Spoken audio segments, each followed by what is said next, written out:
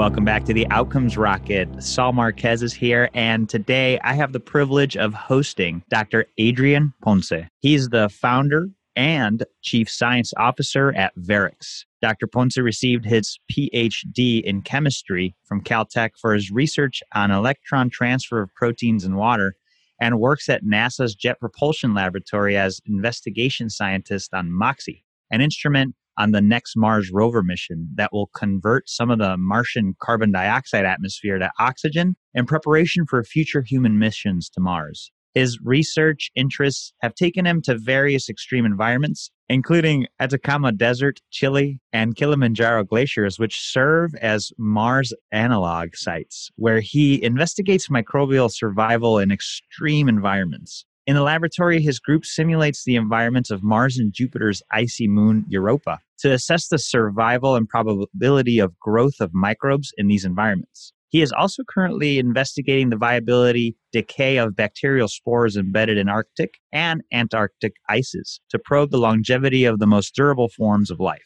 Dr. Ponce invented an endoscope, which enables real-time monitoring of sterilization processes. And his Caltech startup Verix, which we're going to dive into today, uses this technology to improve human health by mitigating microbial contamination with the fastest and most direct biological measurements of endospore viability. He also manages the JPL student programs that brings more than 1,000 interns to JPL for research experiences.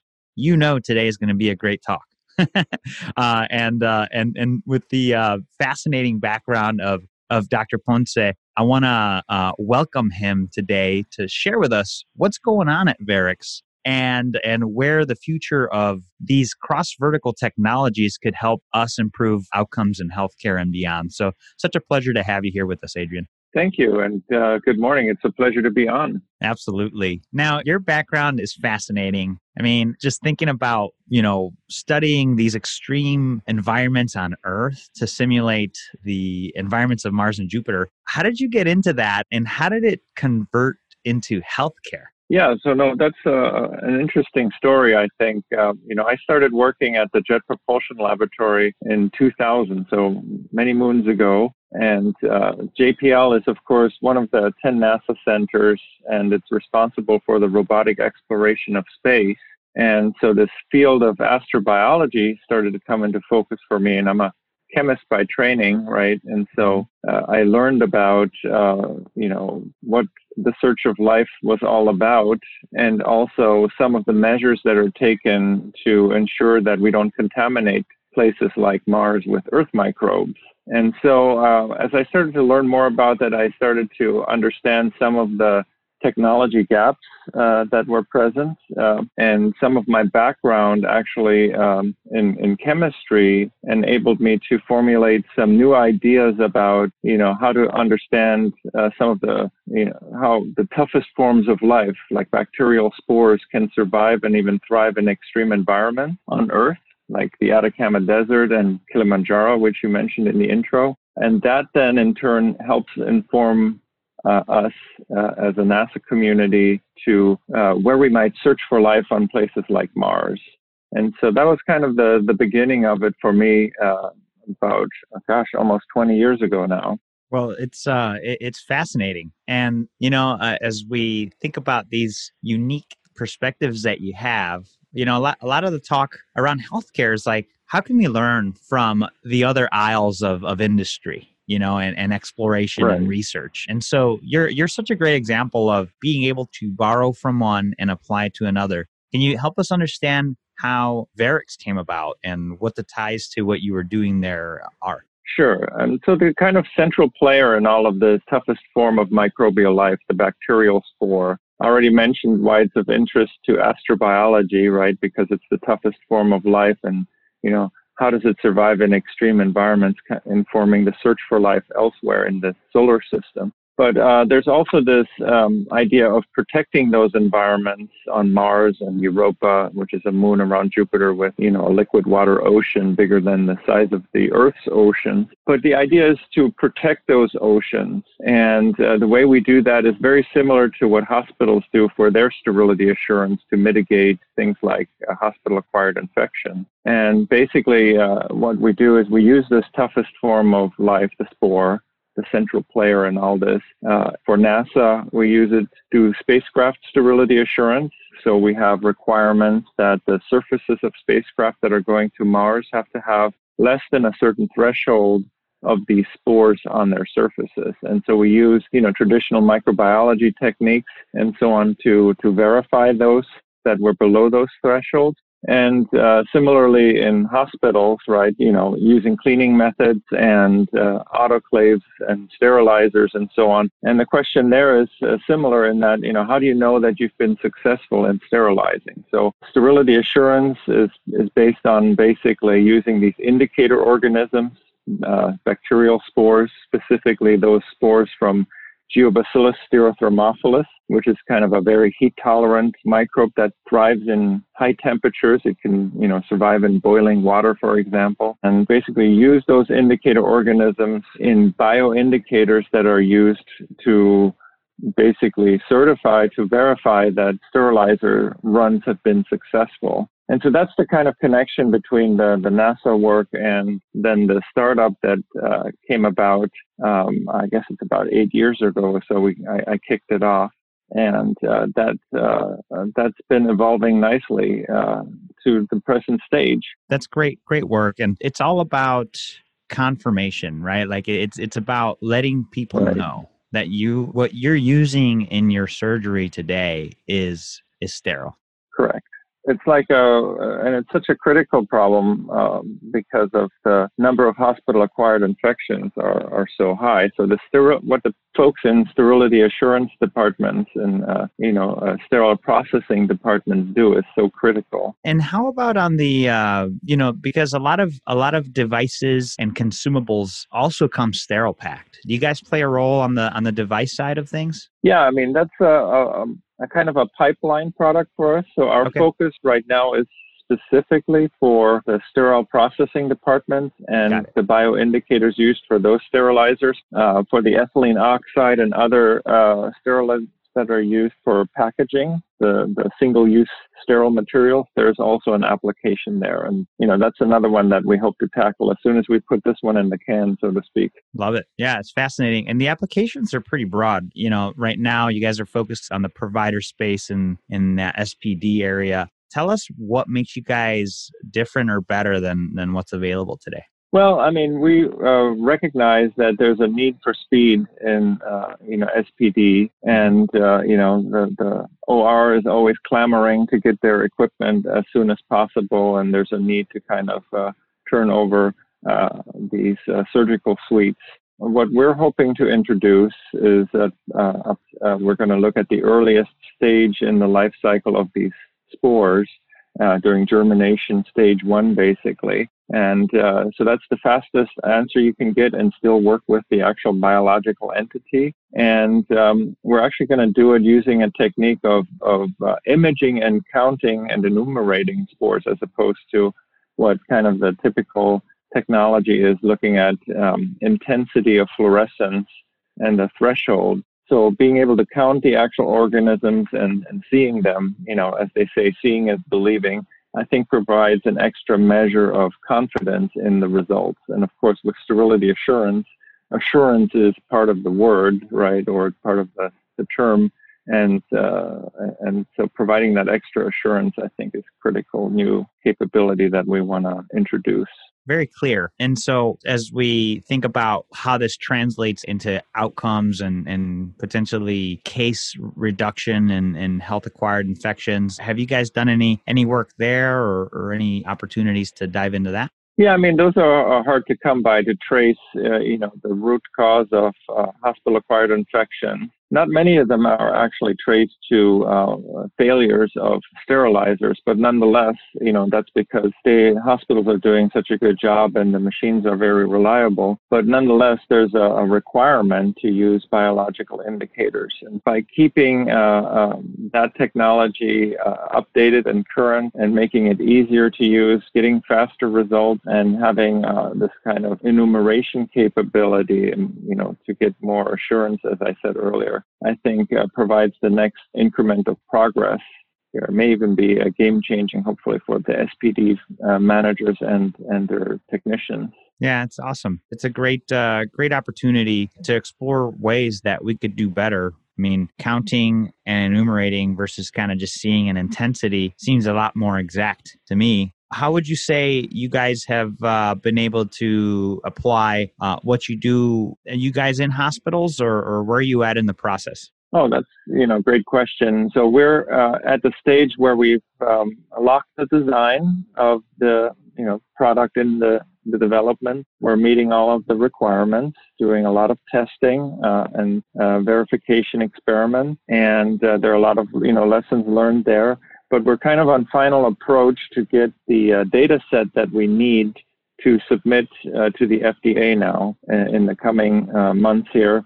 And then the goal is obviously to get certified by the FDA using the 510K process based on a predicate bioindicator device.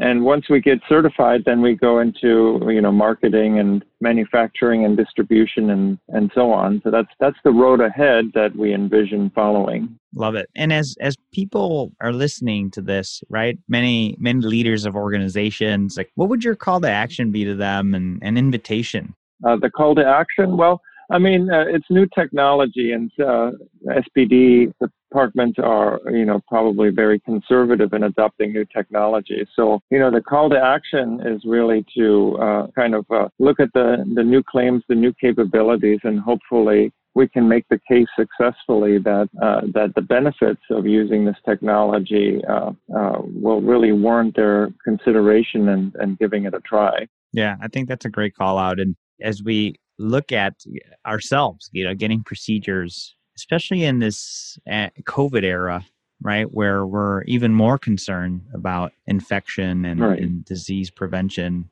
we have to start thinking about other options. And I mean, you're talking about the toughest form of life here, right? Those bacterial spores, just being able to use that same technology to disinfect these vessels and understanding how we disinfect these things that go into our bodies. It's a great opportunity for us to take a look at that. And as you guys have been building the model and moving it forward, Adrian, what would you say has been a setback, and maybe some lessons that came out of that setback? Well, I mean, it's new technology and it's challenging technology. I mean, we've really pushed the envelope of what is possible from a point of view of material science. And specifically there, we're talking about, I mentioned it's the toughest form of microbial life, right? So microbiology, if you're applying it to be analytical, is typically, hard to work with. Getting, reproducibility within an order of magnitude is typically considered good. That's a challenge just by the nature of the business of microbiology. But, in the material science area, we had to find materials that survive the high heat of the autoclave, but still remain optically transparent so that we can image and enumerate those surviving spores if they survive an autoclave run. And, that was quite a challenge to find the right material. Did a lot of searching. It's kind of like Edison finding all of, the right filament that survives in the light bulb and keeps it glowing. So there was a bit of a search there, and that took a little bit longer than expected. And as you can imagine, in a startup environment, time is money. And so that was a pretty big challenge. Another one is that to verify requirements for bioindicators, you have to use this thing called a beer. And as pleasant as that may sound, It's actually a bioindicator experiment resistometer. So what it is a really fancy autoclave that's like a Lamborghini, and it can reach the temperature of the autoclave, let's say 135 Celsius, within 10 seconds. Wow. From start to finish, and then holds it. And that is to very carefully control the thermal dosage that bioindicators experience. And so imagine this, to show that our technology works, we have to start out with several 100,000 living, spores in our bioindicator. And then we have to apply the exact thermal dosage such that out of 100 bioindicators that we put into that beer autoclave, right? Mm-hmm. 30 to 80% have at least one organism surviving. And so in other words, you have some that they're all killed off and some that have one or more organisms surviving. And that is dialed in starting with, hundreds of thousands of spores. And so that's a really challenging experiment to do, in terms of the mechanical engineering and of the beer, and then also in terms of coupling that to the microbiology to dial in these individual spores, zeros and ones. Some of them are all dead and some of them have some survivors. Is a huge challenge experimentally. And so that's been both challenging and, a fun challenge to tackle. So, yeah. It's all the fine tuning that it takes and the experimentation that it takes to have something like this work is oftentimes underappreciated. And it sounds like you guys have been racking your brains and trying a bunch of stuff in this autoclave, this beer autoclave, and finally getting close to that final product. It's exciting. It's exciting stuff. And if you think about what's most exciting today, what would you say that is? Yeah, I mean, just to your earlier point, if it was easy, it would have been done already, right? So what we're doing isn't easy to bring this technology forward, but we have a great handle on it now, and I think we're on this kind of final approach, and especially critical to address those challenges that I talked about is having a hardworking and creative team that kind of sticks with the challenge, right? It's that persistence and perseverance to overcome what initially might seem as insurmountable obstacles. That's the key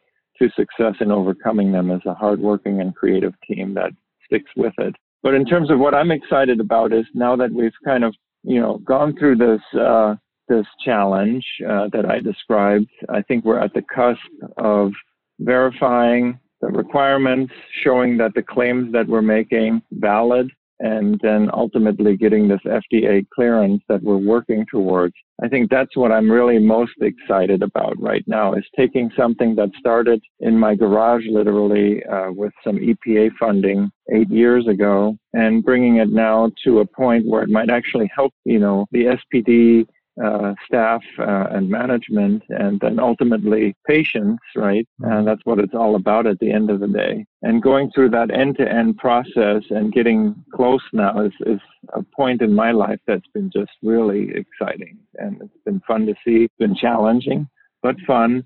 And it's exciting to get to this point. So we got to push through. Love it. Yeah. The life cycle of a device or an indicator like this is long. And so yeah. your work. Well, they call it the valley of death, right? You kind of show that you have proof of principle, but then to make a medical device, a biomedical device that the FDA certifies, to get to that point is what they call the valley of death, right? Trying to do that. Then we can see the oasis on the other side. So that's the exciting part. You're ready. Absolutely. We're hungry and ready. I love it. And you know what? I'm sure the beneficiaries of this, patients, health systems, SPD departments are going to also, be ready for something new to do things better. If you had to recommend a good read to us, Dr. Ponce, what would you recommend as far as books for us? Just one or two books. Oh, goodness.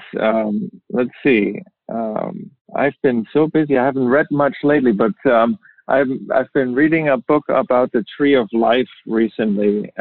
And I have the book out here, so I want to make sure I get the quote right. But it's basically about how using, first DNA structure recognition, right, and then sequencing technology So it's called The Tangled Tree, A Radical New History of Life by David Quammen. Mm-hmm. So I'm just in the middle of reading that, and it's just fascinating to see how the technology of molecular biology that was started to develop really in the 70s and matured in the 80s and 90s, and now with CRISPR and gene editing and so on, is really a paradigm shift in our understanding about how, life works and how it evolved and how it might inform even the emergence for life on Earth, from the first, the last universal common ancestor that is kind of a hypothetical organism from which we all sprang forth ultimately. And so I think it's a really fascinating book, and I can recommend that for sure. Love it. The Tangled Tree. A great opportunity to dive into the sort of the biology and the beginnings of where we came from. Absolutely. Very good, Dr. Ponce. Well, this is fascinating work that you're up to, and folks, to get a full transcript of my conversation here with Dr. Ponce and the work being done at Verrix, which obviously you can go to verrix.com. That's VERRIX.com. But also go to outcomesrocket.health. And in the search bar, type in Verrix, VERRIX, and you'll find all of the links associated with this podcast, as well as a full transcript and short notes of our discussion today. Such an interesting discussion, and I really appreciate your perspective, Dr. Ponce. Can you give us a closing thought, and then the best place where the listeners could continue the conversation with you, if that's an opportunity? Sure. I mean, look, right now we're going through this COVID-19 pandemic, and, I'm thinking about the folks working in SPD and in hospitals in general, really at the front line. And what an interesting perspective I think might be is that now with this pandemic, about 100% of the world, right, has been sensitized about the need for hygiene and sterile practices and so on. And I think that's a really interesting point of view. It's usually SPD folks, I think, in talking to many of my colleagues there, they feel a little bit underappreciated. But now I think the whole world is paying attention to the types of practices that are being performed in those SPD areas of operation. And so I think that'll stimulate this kind of recognition and the importance of sterile processing. Will catalyze future entrepreneurs to contribute to, other solutions that will help keep people safe from infection. So I think that's a